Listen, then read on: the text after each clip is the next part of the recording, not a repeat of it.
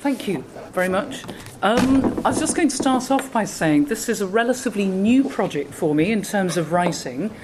I hope it's going to turn into a book next year, so there might be echoes that are going beyond a paper. So I'm very grateful to Javier for inviting me here, but very grateful for any comments and advice in taking this forward from the rest of you. And I just wanted to note before I started that I didn't intend this to be an SDS paper in the studies of science and technology sense, or science and technology studies sense. But as I've been developing and writing the ethnography, certain echoes and conversations have started to emerge. So I've noted them, but it's not a thorough SDS paper in that sense. But there is, however, another SDS at the heart of this, which is the Semipalatinsk test site in northeast Kazakhstan. So when I refer to SDS, that's what I'm talking about, be warned. Now, I've got very few pictures, and what I wanted to do was just nip through them very quickly now, so you know where this place is. I'm told by geography colleagues it's much more important to do this for geographers, so they know where things are, but anyway, you may well do this. And one of the reasons I thought I'd do it now rather than as I go through is, if possible, I would quite like you to see if you can hold some of these things concurrently in your mind, because in a way they're different ways of thinking about a place. Now, so, I'll use this thing. This is just to place it, Kazakhstan. So China, if this helps, usually I normally say it's south of Siberia to the west of China, above Kyrgyzstan and Uzbekistan. Now, Almaty is the capital where I've always worked before, and Kurchatov, the little town that I'm talking about, is up here, and this is where the Semipalatinsk test site is, okay, in there. So I will come back to that. I've got this map I'll leave up at the end. And then just to show very quickly a few other ways of seeing this. The little town I'm talking about is here. There is still, as you can see in the site here, a few nuclear research institutes that are scattered about the site, which you actually don't tend to see when you just come into the town. There's a very large Irtysh river here going through it, between Semipalatinsk and Pavlodar. And Beria built this whole thing, or it was he kicked off the programme. This map is in the little museum in Semipalatinsk. This is not the explosion, as somebody asked me once. It just happened to be the flash of my camera. But it does look rather dramatic. The thing I wanted to point out here is the red line, which is the boundary around the test site, which is quite important to remember as I come onto this thing. So this is a cartographic representation of this very, very large site. This is what it actually looks like. And because the fence, as I'll tell you later, that goes round this enormous place has now disappeared, it's quite hard to know when you're on it and when you're not. So, these are just a few photographs. I do not know how you take a photograph that gives you a sense of an immense place. But this is my attempt. It is huge, and you look and you just see this going for miles and miles and miles. And I'll just give you a very brief story behind this. Part of the characteristic of this place, it is very isolated, which many formerly closed secret towns are. This is the road between Semipalatinsk, the nearby town, about 3 or 4 hours drive away, and Kurchatov. I took it. This bit of the road is in very good nick. A lot of the road isn't. And I was standing by the side of the road because not one but 2 of our tyres had been shredded to pieces on the mud, sharp ruts, and we were waiting for another car to come in with spare tyres. So this is quite a common thing. And again, standing there in this immensity. This is the entrance to Kurchatov. This I mentioned later on, just lying unused. This is the former KGB checkpoint before you went into the town itself, now just unused but not removed, it's still there. These things, when I thought, what are these bundles of odd things lying around? And somebody said, as you see out there, they're the rolls of barbed wire that used to guard the perimeter of the town. surprisingly still there. A lot of the metal has been taken away for sale, for scrap. And just to flick through a few pictures of the town that remains, which is a combination of Kazakhstan's national nuclear centre, so quite an important centre for this, and ruins. So these are just some examples. People talk about the former fantastic infrastructure that used to be there, and very few things remain. This is an example of the old Stalinist ruins, some rather grand, some enormous hotels, very grand things that used to be there, very, very overgrown.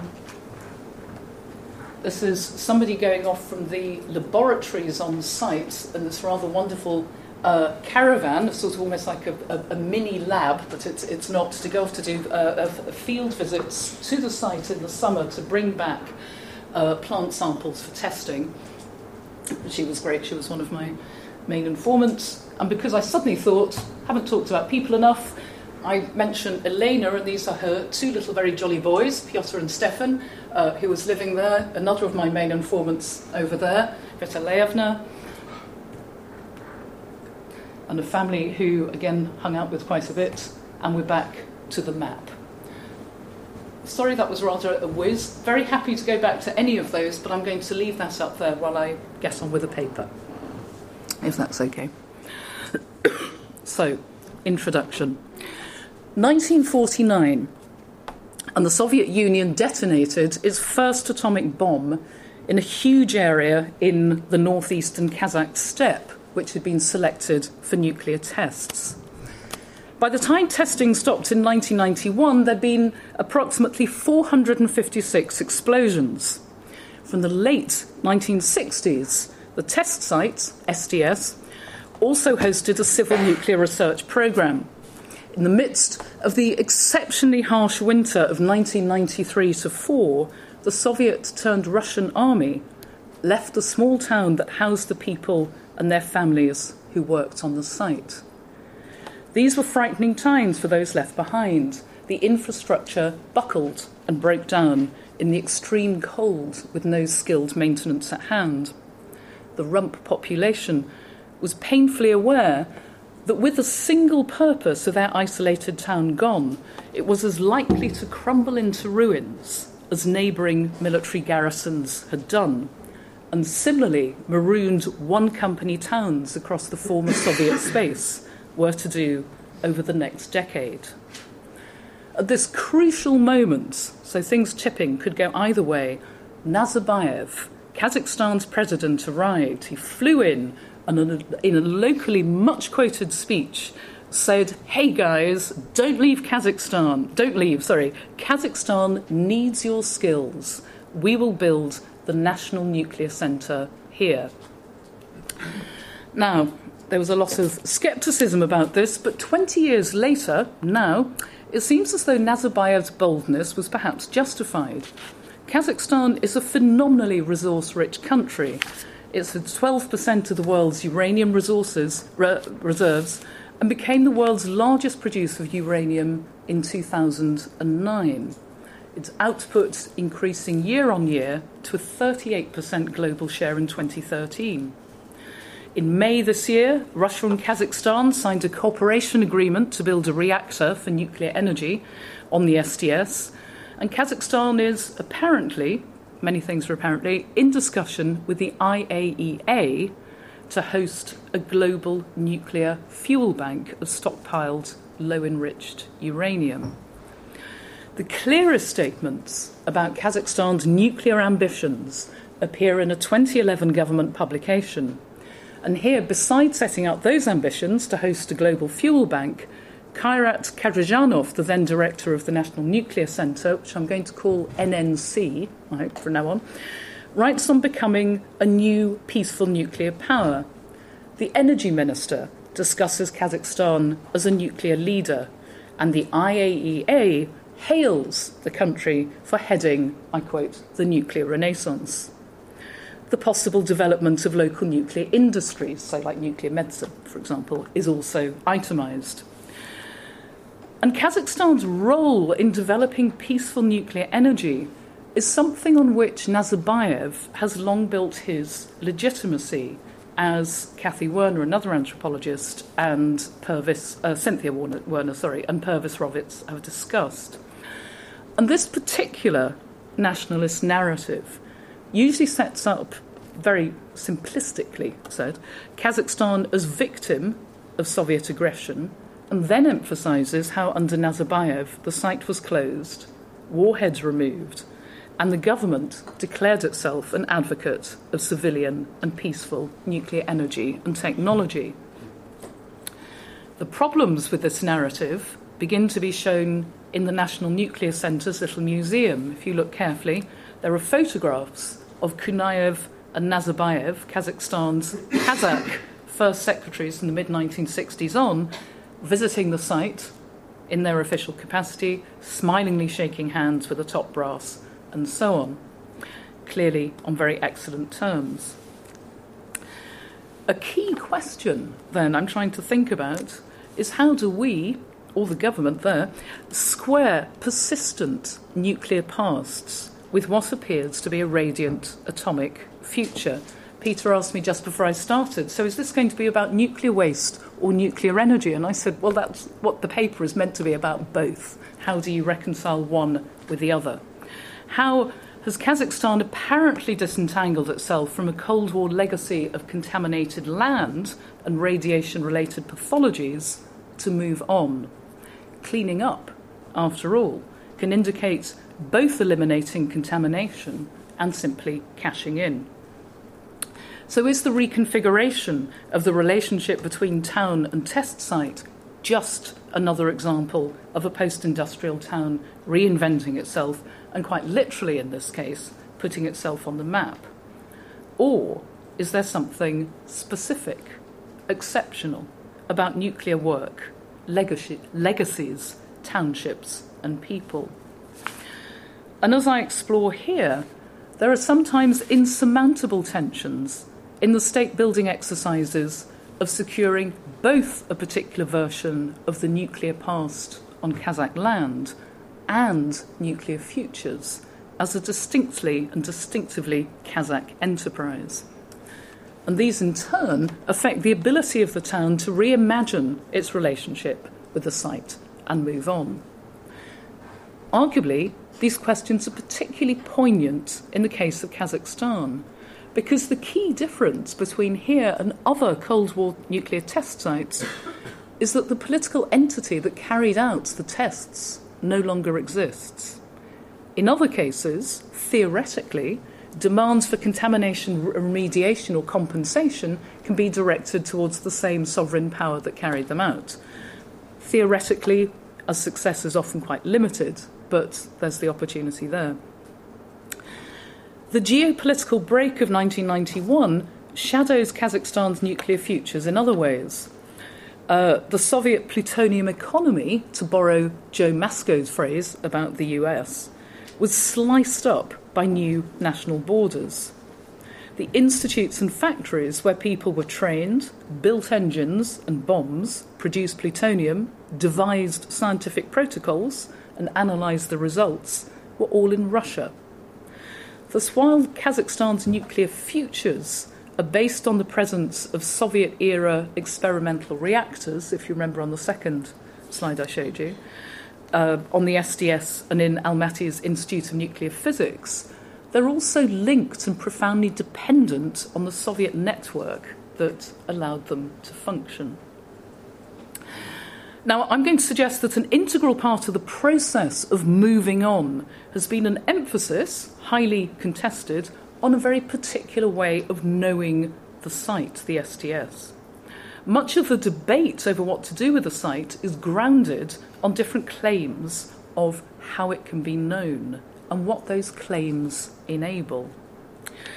And what appears is perhaps akin to what Gabrielle Hecht, an American historian, describes in her work on the African uranium trade as nuclearity, which is a quality not physically defined by radioactivity, but something that is semantically and politically mobile.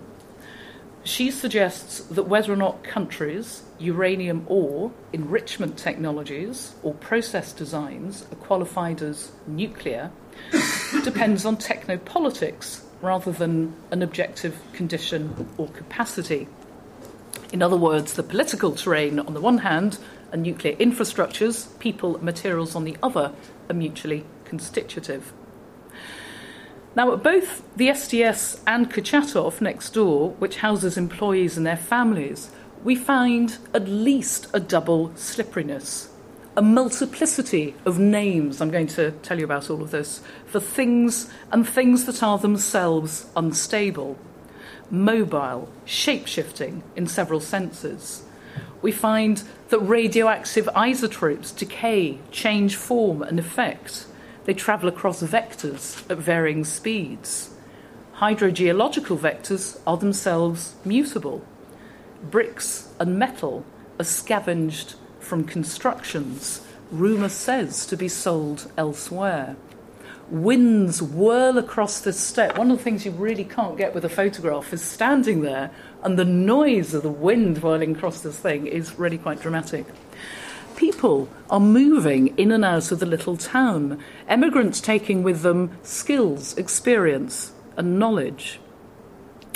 But moving on demands at least an appearance of fixity in order to enable the sense that something has been contained and left behind, or selectively carried forward.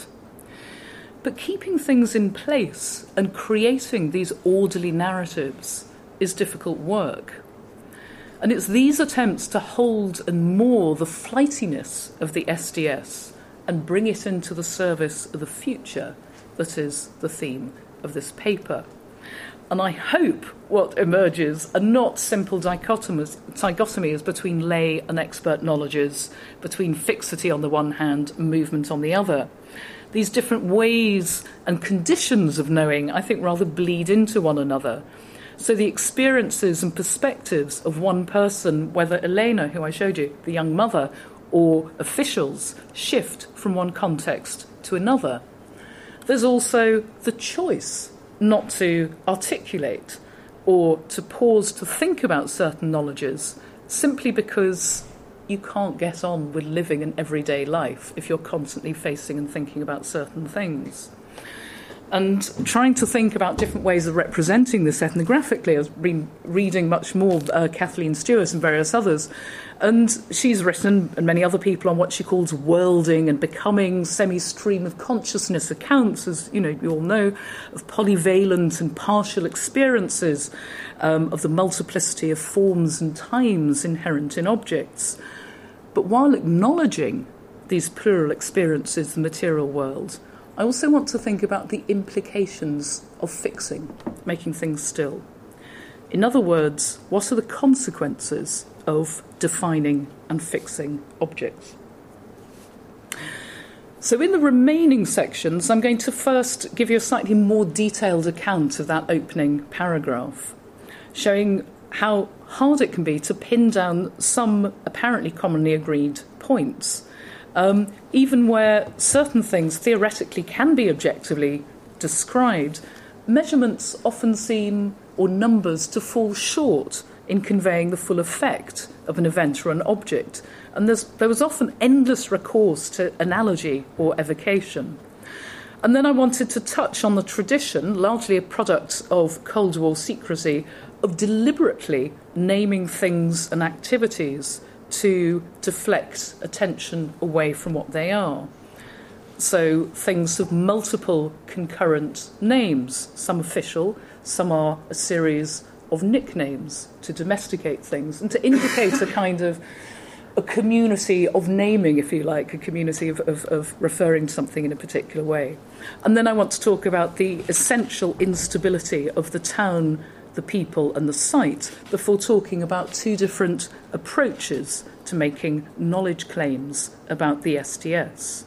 One rests on assumptions of containment, the other of openness, and the entailments of each are very different.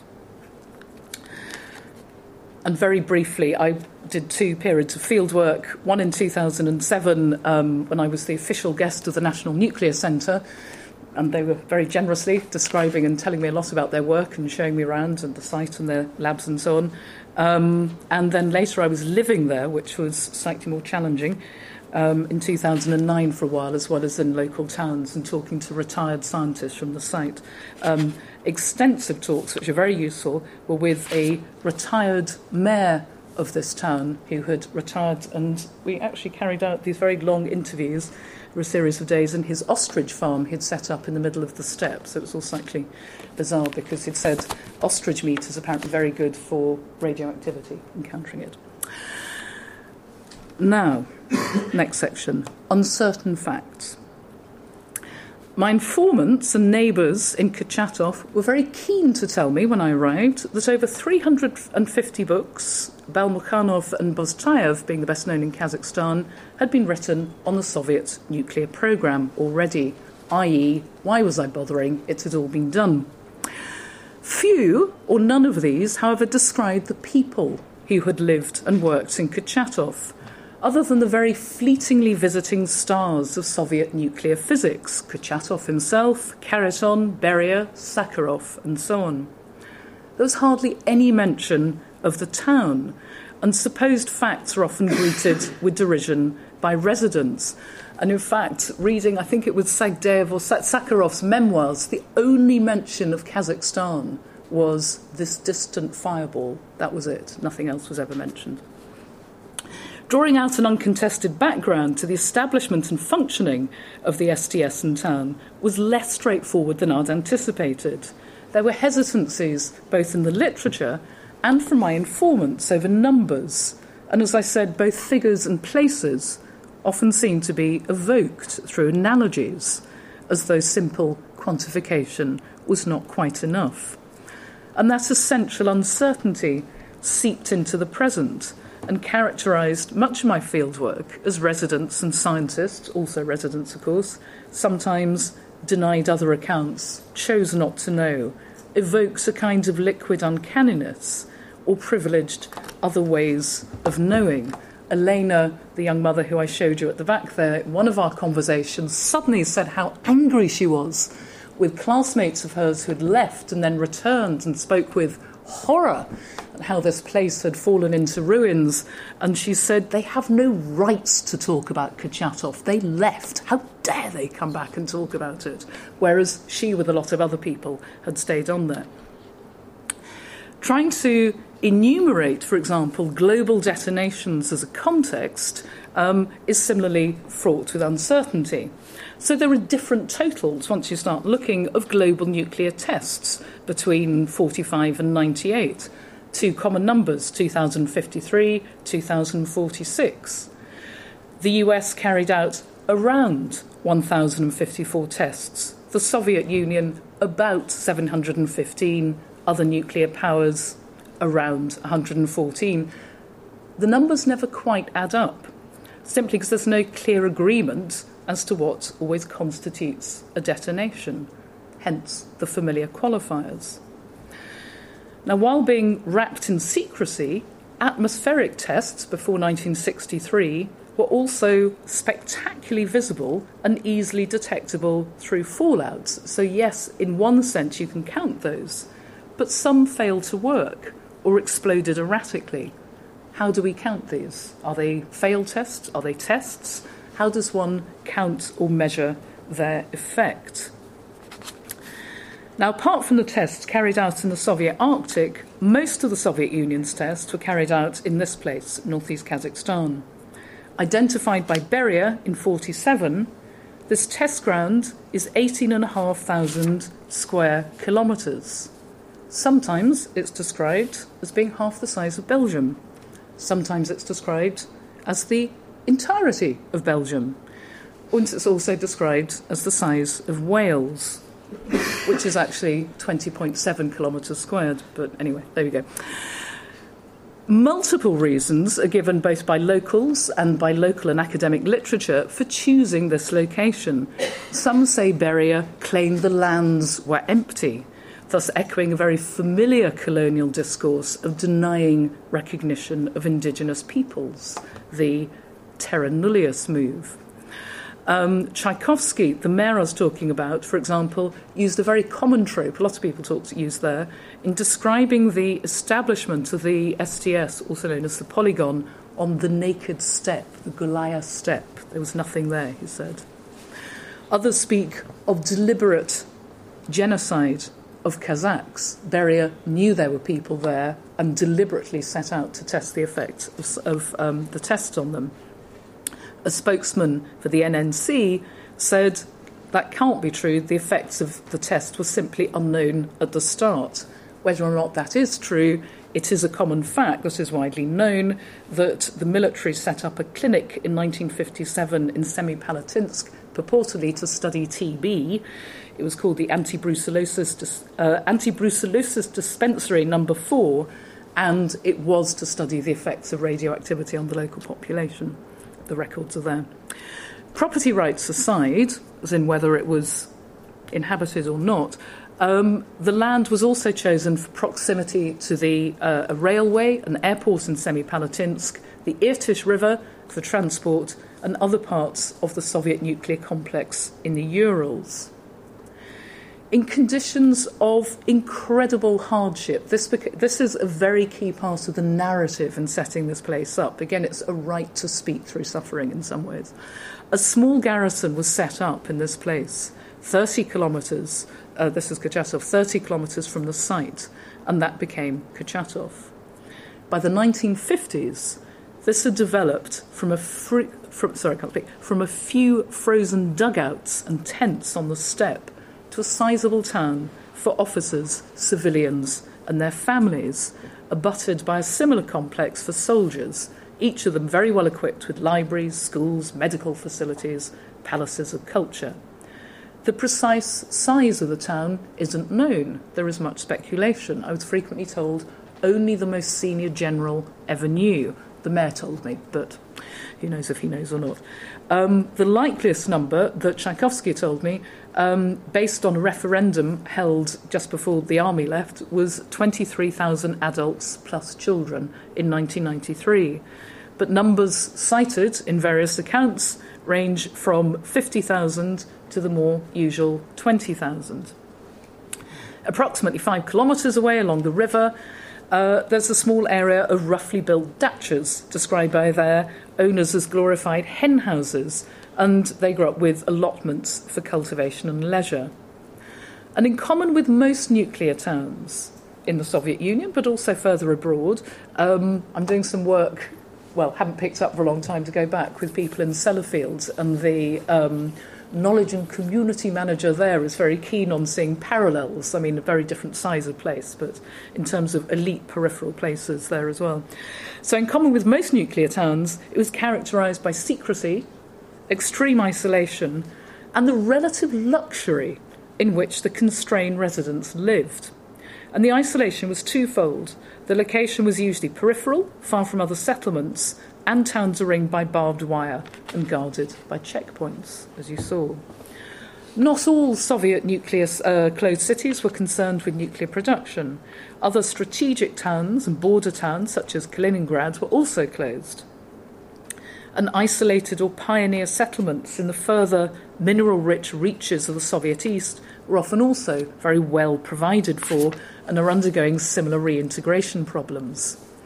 The exceptionality of nuclear towns therefore needs to be modified until perhaps they're seen in conjunction with their raison d'etre. In Russian, one word summarises the extent to which a one-company town is shaped by its primary purpose, and it's one word that means the structure that defines the town. So here, if previously it was the military testing programme, today people talk about the National Nuclear Centre as the structure that defines this town. So the IAEA, as I said, says 456 tests were carried out here, 116 atmospheric until the 1963 Limited Test Ban Treaty ended surface explosions. After that, 4 were what they call excavation tests, and 336 were underground, either in boreholes or tunnels. The significance of having underground things is that very often aquifers were shattered but people don't know exactly what happened. That's the key thing there, because protocols, as I said, were taken back to Russia. The total yield has been said to be the equivalent of about 1,000 Hiroshimas. Analogy. How do you get over a sense of what was actually going on? As I said, it's difficult also to be precise, as some tests didn't go as planned, but the test documentation is largely in Russian military hands now, or it was destroyed. My older informants told me of the time, just as they were leaving in that very harsh winter, the Russian army, of coming upon senior Russian officers hastily stuffing papers into stoves just before the army left. There were also accidents. There's a media report from 1992, a local paper, where the main site doctor suggested that 1 in 3 of the underground tests didn't go as planned. There were failed detonations, there were unforeseen changes of wind direction, a coal seam that caught fire from an underground test and burned for 5 years. And again, the IEA notes that details of failed tests are needed to determine fully any residual effects. And only recently, some of you may have seen this in the news, have some Russian military test protocols finally became accessible for Russian, Kazakh and American nuclear scientists to locate and secure remnants of weapon-grade plutonium on the site. Fallout from surface tests contaminated the ground and was carried further afield by wind. Underground testing, as I said, reduced the risk of airborne fallout, but modified the hydrogeology of the area. And radioactive gases also emerged up to the surface from these underground tests. As I said at the very beginning, the test site also had experimental nuclear reactors used for parallel civil research programs, looking for liquid fuel nuclear rocket engines. So in fact, nobody talks about this, nobody knows about this. They talk about the Baikonur Cosmodrome, which was somewhere else. But on this site, you actually had the 2 Cold War icons, if you like, the space war and the nuclear war, in the same place. The site was also used to test dirty bombs and, you might say, if it was so shot to pieces, why not? At the time, extremely toxic industrial wastes from nearby industrial cities were also later buried there. So when, Peter, you said, is this about waste? There's quite a lot of waste there, yes. After a highly public campaign headed by the Kazakh poet Olja Suleimanov, the STS was closed in 1991, just before Kazakhstan became independent in December. And the campaign emphasised the ravaging of Kazakh lands by the Russian Soviets. Many long-term residents of Kurchatov are Russian, and some, in particular, the picture of the woman I showed you in that rather sort of green little art gallery she's got going as a studio for children there, speaks very angrily and indignantly that only Kazakh suffering from nuclear detonations has ever been recognised. She says the remaining 120 nationalities around here have effectively been eclipsed in this rather binary nationalism. For 2 years, the army stayed on, now the Russian army in Kazakhstan, before suddenly leaving. As I said, it was an intensely bitter winter. The heating plant failed. Many of the empty apartment blocks were ransacked for wood to burn. Residents now vaguely blaming hooligans from the villages coming in. And it's still, as I showed you, half ruined. A fact picked up on by the steady stream of local and national journalists. But my neighbours in 2009 said, you know, when people first come here, all they see is ruins, but we don't see them anymore. This is our home.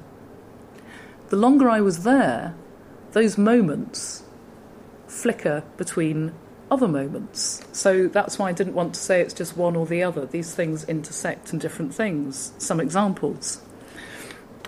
Vitilavna, a 60-year-old, told me of her father's illness in the mid-90s. She had been here since the 1950s. And she said, it was my duty as a daughter to care for my father, but how could I bring my dying father here to care for him in this pile of ruins? And then she suddenly switched to, this is where I live, this is where my future is. Elena, who I told you about, was angered by accounts which always foregrounded the ruination, suddenly burst out, you know, I grew up here. It's my home. But sometimes when I think of my children, I'm so afraid for them. There is no future here for them, and that's what a lot of people are talking about, the future of the children. And then quite different accounts would come in about the past. Some older residents, a friend of mine, Nina, would talk through the empty field. It was quite odd walking through this emptiness, and suddenly through the empty fields, crumbling balustrades and collapsed structures, she'd talk about these incredibly happy past, replete with dashing young officers. And she said to my slight surprise once, it was so romantic. It was like Moscow, it was like St. Petersburg. We had these young officers, there were dances and marches and celebrations. And then she said, which slightly alarmed me, I must say, every young mother was pregnant and pushing a baby in a pushchair with a toddler on one hand. So this amazing fertility of the place. And I was talking to a friend of mine who's doing field work in Sellafield. And I said she was talking about the 1950s and 60s. And my friend who's doing stuff in Sellafield said there was exactly the same narratives going on from that time, which I thought was quite interesting. Younger teenagers, I have to say, were extremely bored and grumpy most of the time, not much to do. But this kind of nostalgia that you got firsthand through these people talking about the past, recycled, so effectively second-hand nostalgia for a second generation, often appeared as spookiness and uncanniness. So half-heard stories, and we've heard about this, and we've heard about that, but it wasn't a direct memory. So, as I said, there was a civilian programme and the nuclear test. A rather odd inversion, if you think about it, that the civilian programme was effectively hidden under the guise in front, so it was hidden by the weapon testing. You might imagine it to be the other way around. But what's happening now is an attempt to turn that around and to foreground the civilian research and energy programme and to background the legacy and what happened with the weapons. But this also is presenting a critical challenge to address a past that in a way cannot be left nor openly lived with. It's this past that is continually insisting itself into the present.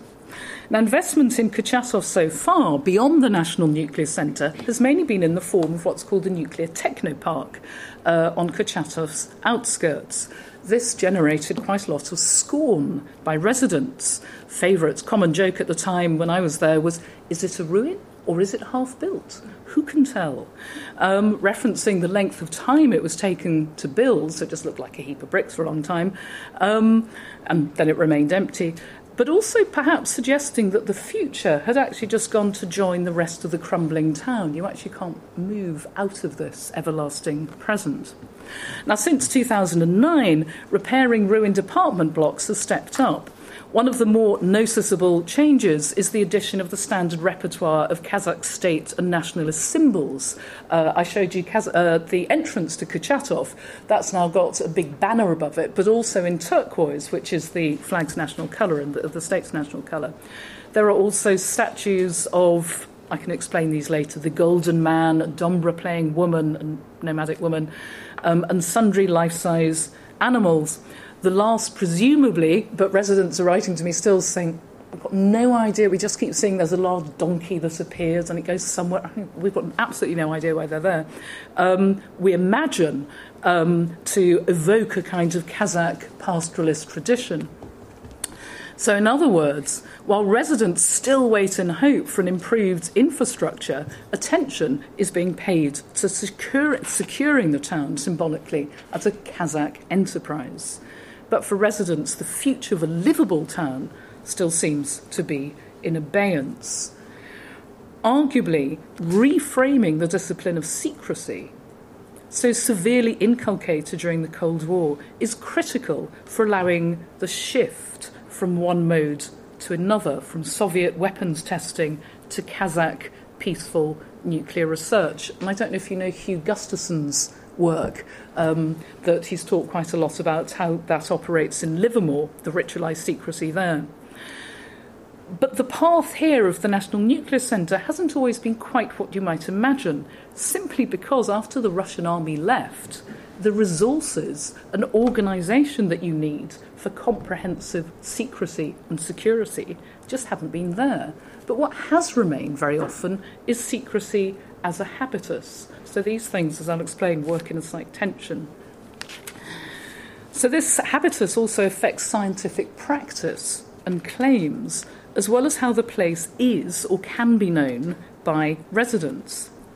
Now, non-National Nuclear Centre scientists I interviewed from Kazakhstan they said it was fantastic, in the early 1990s, we could do anything we liked. The fence had been ripped down and taken off for scrap, nobody quite knows. We could very easily just go onto the site for what we wanted to do, for research into mutagenesis, into health, into radionuclide migration. But we couldn't enter the town. That was a different matter. Even after the Soviet-Russian army had gone, the Kazakh administration kept the guarded entry point until 1997 to keep out, I quote, the bandits and hooligans from the villages, the Kazakhs and the villages. A geobotanist from another Kazakh institute in Almaty, and she had worked there since 1994, told me with peals of laughter that although she initially was not allowed a map of the site, an American scientist later showed her his from the 1970s and 80s, and his map had every single installation very accurately marked. Later on, she said, she bought a map in the local shop in Semipalatinsk, and there's a little shop in Kurchatov. And when she went back, she showed her university's spets, which is the sort of leftover of the KGB cell that was in each university. It was horrified she got this map, which she bought in a shop, confiscated it, would only ever let her look at it in a locked room with him sitting there. So there are sorts of layers of people not quite knowing what to do with this sort of thing. Now, the current director of the Institute of Radiation and Ecology Safety, IRES, has tried to re-secure the site as far as possible, but you saw how big it is and what's actually there. Two, has to be said, the frustration of scientists elsewhere in Kazakhstan, who often say that the NNC's bureaucracy is so tortuous it's almost impossible to carry out scientific work. And I was saying to Javier before, my fieldwork was slightly difficult the second bout, and the director of IRES said to me, rolling his eyes, said, we also have a lot of difficulty with the police and the KNB and various other things. So these things are weaving in and out. It's not just, I want to pursue this research and I'll do it. There are a number of different things going on. So the scientists in the NNC also observed the civil administration and security services could make their work quite difficult, largely because, it was said very often, they still have Soviet heads and don't realise times have changed. I will skip this bit. Sorry, I'm trying to move on. So indeed, many inhabitants were so drilled in this culture of secrecy that mystery continued despite attempts by the director, Kadyrjanov, and the deputy director of the NNC to open up debate. This was a new policy, and combat what they call radiophobia, excessive and irrational fears of radioactivity. So I'd just been wandering around the little museum where the map with the boundaries came from, and a 14-year-old boy told me later on, I hadn't told him I'd just been there, and he very dolefully told me, there's this nice Churchillian echo to this, he said, nobody is ever allowed to see that museum, and you'll never be allowed in there, because this place is an enigma wrapped in secrecy, in great darkness. Now, as I go on to discuss, a particular kind of recognition of Kazakhstan's legacy serves to both acknowledge and erase this, and I suggest this follows a longer tradition of secrecy where nuclear installations and objects were deliberately named to deflect attention from what they were and where they were. I think I'm going to try and cut some of this, so I apologise if I pause occasionally to see this. The difference between the uncertainty I've been trying to just describe and deflective naming is that the use of these names was a shared convention within a community. So Kurchatov and the site were constructed as places deliberately that defied conventional methods for knowing. As with other secret atomic installations, they were not on any map, and they not only had no public name, they had many working names and nicknames alongside several deflective official names. The town started off just being called Moscow 400, apparently many soldiers' mothers thought their sons had been sent to Moscow and would travel there to try and find them. Some who'd arrived via the river Irtysh called the garrison after the landing stage where they had arrived, Nadezhno, which means hope. Others still call it Bereg, which means shore, where they had landed. And after the railway was built, it was also called Terminus, Konechnaya. And then you had official code names. Each of the things were called site. This town was Site M, Site Sh, Site D, and so on. And it was finally called Kurchatov and made into a civilian town in 1974. The name most people know it by, Semipalatinsk 21, was simply its postcode, explicitly designed to put people off. Semipalatinsk is 150 kilometres away. All the nuclear towns were called postcode towns, and they were called after towns that were a long way away deliberately, so people didn't know where they were. But later, after the film Titanic came out in Russian, another name was added because passing motorists seeing the tall chimneys of the half-ruined town poke through the winter snow blanket called the town Titanic. Departments were also coded. I'll just give two examples. The Institute of Atomic Energy was called the United Expedition, and then another diminutive after diminutive, is just known as the Union. The seismic station was just called Object 905. The nuclear program department was called the Ministry of Middle Machine Construction. A lot of these things were deliberately designed to be so banal and so boring it would just put people off. And Sagdeev's got a really nice thing in his memoirs about being invited to join a highly prestigious laboratory run by Kurchatov. Said, the laboratory of measuring instruments? I don't want to go there until somebody said, no, this is what actually goes on there. So this is them. So a number of deflective mechanisms going on. So that's naming an object, but the other is identifying the object that is to be named. And this is the next section. Town, people, and site all turn out to be unstable, expanding, sometimes diminishing entities resistant to being kept in place. By the late 1990s, it happened, I was told, 1997, the uninhabited soldiers' town, so next door to Kurchatov, was taken to pieces brick by brick. By 2007, there was only a completely bare field where there'd been once 6,000 to 10,000 soldiers with a full infrastructure. No one apparently knew who had done this. As I said, saying, oh, it was hooligans, white vans came in and disappeared, and we'd see people doing this. Later, one or two people very shyly said, well, actually, I went with my grandmother and we did take wood. We were so cold we needed something to burn. And somebody was saying, well, we went to the library and to take books. And it seemed such a shame. Marx had worked so hard writing all those books and there were just piles of them. So I took them all back with me and I haven't read any of them, but they're still sitting there. And I just wanted to rescue them. So there were a lot of things going on. Some residents wondered, with a very broad grin, if the bricks had in fact gone to construct the new capital, Astana, then rapidly shooting up in the middle of the steppe.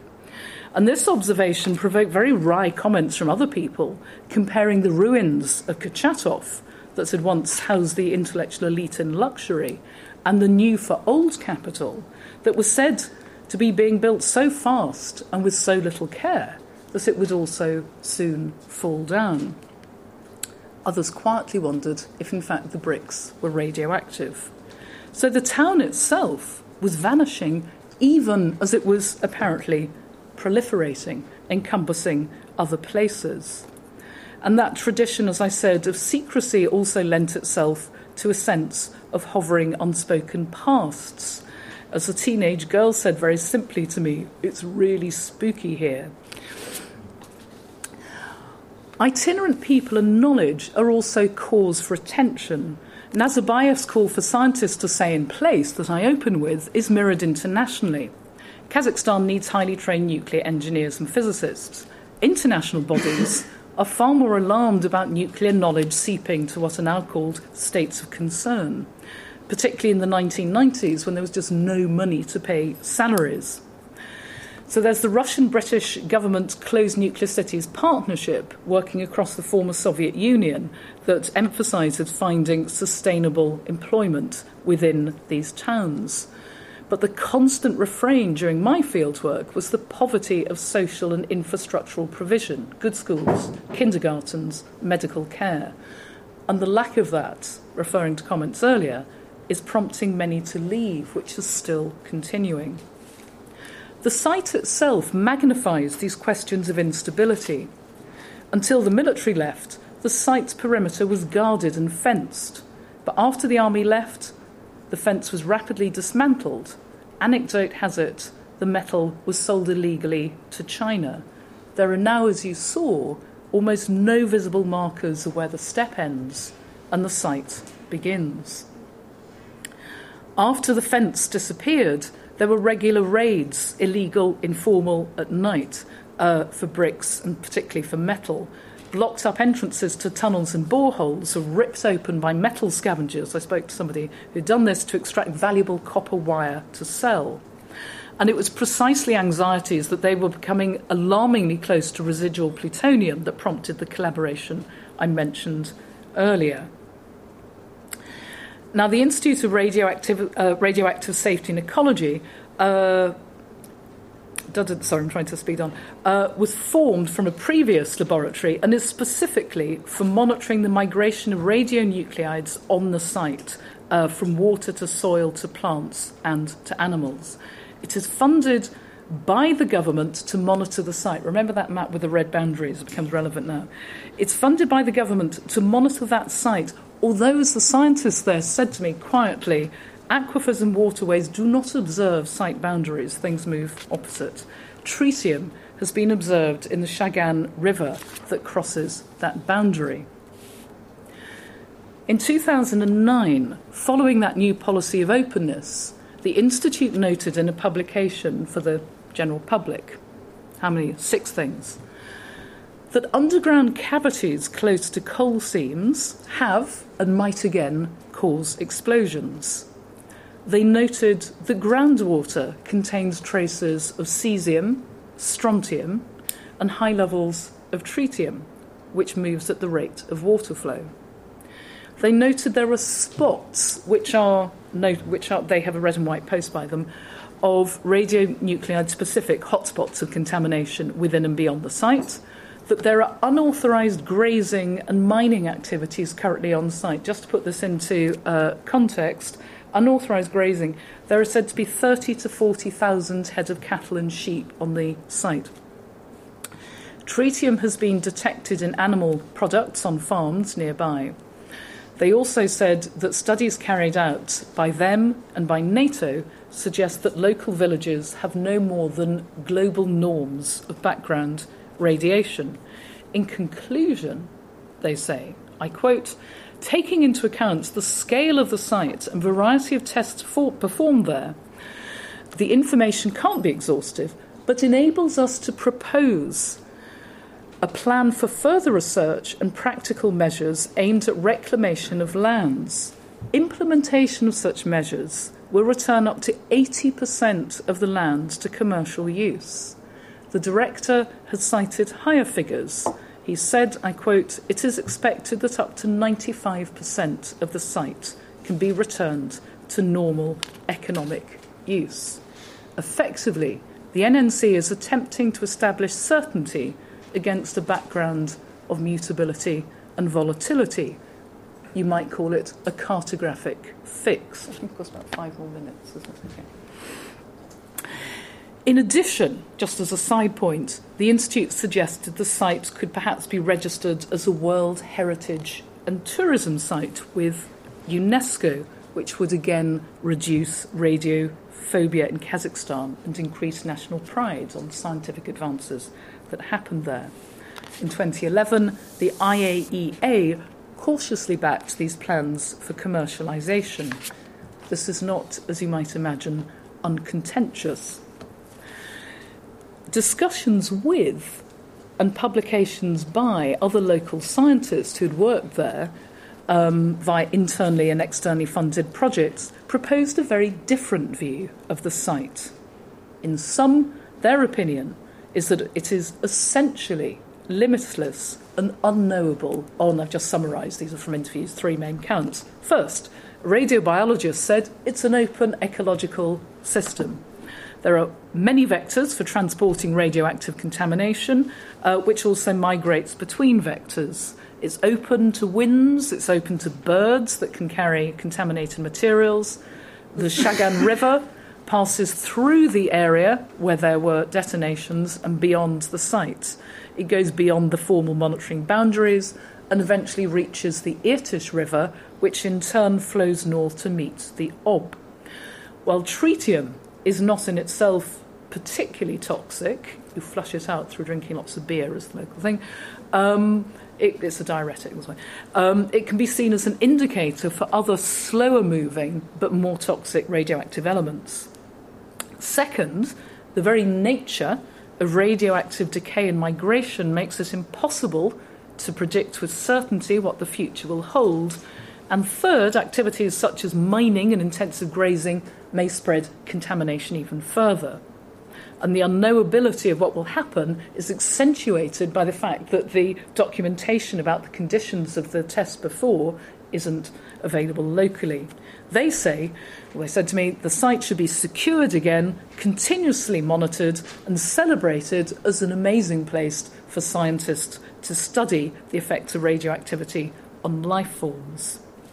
In addition, a series of publications suggest that background levels of radiations do exceed norms, as do radiation-related pathologies. Not time now, but there are a series of, if you like, the politics of how local statistics are reported and recorded and the shifting of administrative boundaries. So, discussion. In some ways, the strategy of deflection continues. Placing Kurchatov and the site in the category of heritage rather than the present acts to mummify events into a containable past, easier to manage. Again, in a rather clever management of the past, the site is swept up in the Institute's new slogan, from national tragedy to national patrimony, national pride.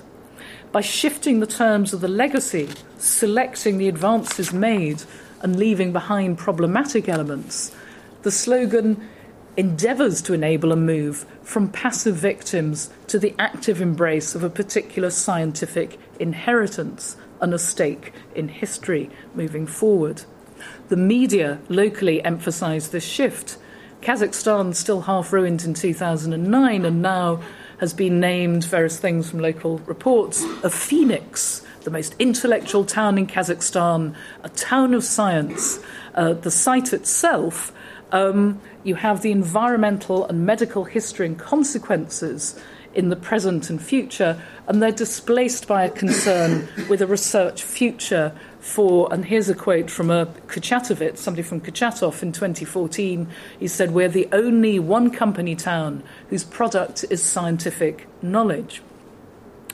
The fact that the testing site was a tiny part of a vast complex is eclipsed. It's almost as though the logic of fractals insists on seeing the whole in this one part. Now, whereas one approach towards the site I've been talking about is arguably a similar task of containment, the other one, as I said, is based on openness. And this is obviously an oversimplification, and there are many shades, but these monochrome alternatives perhaps serve to highlight underlying logics. What interests me here is, I think I've probably given away my sympathies, but anyway, I'm trying to say, not interested in who's right or wrong, but the consequences and premises of different positions. They're so different, agreement is unlikely. As I said, one shuts down or manages the site, the other keeps it alive as an open question. So my argument is this. In order to know and name an object of inquiry, it needs to be limited, it needs to be finite. Following government guidelines, the Institute adopts a geometrical representation of the site to artificially bound its sampling, and a wide range of methods has been used, and the results are then extrapolated, spatially and temporally.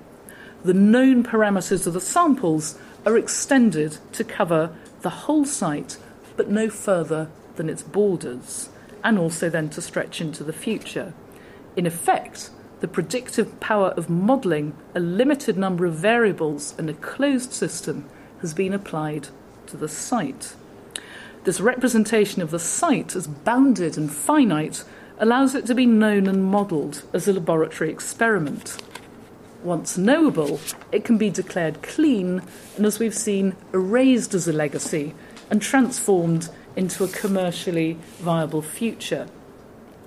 You might say this could be seen as field science as though it were lab science with restricted variables.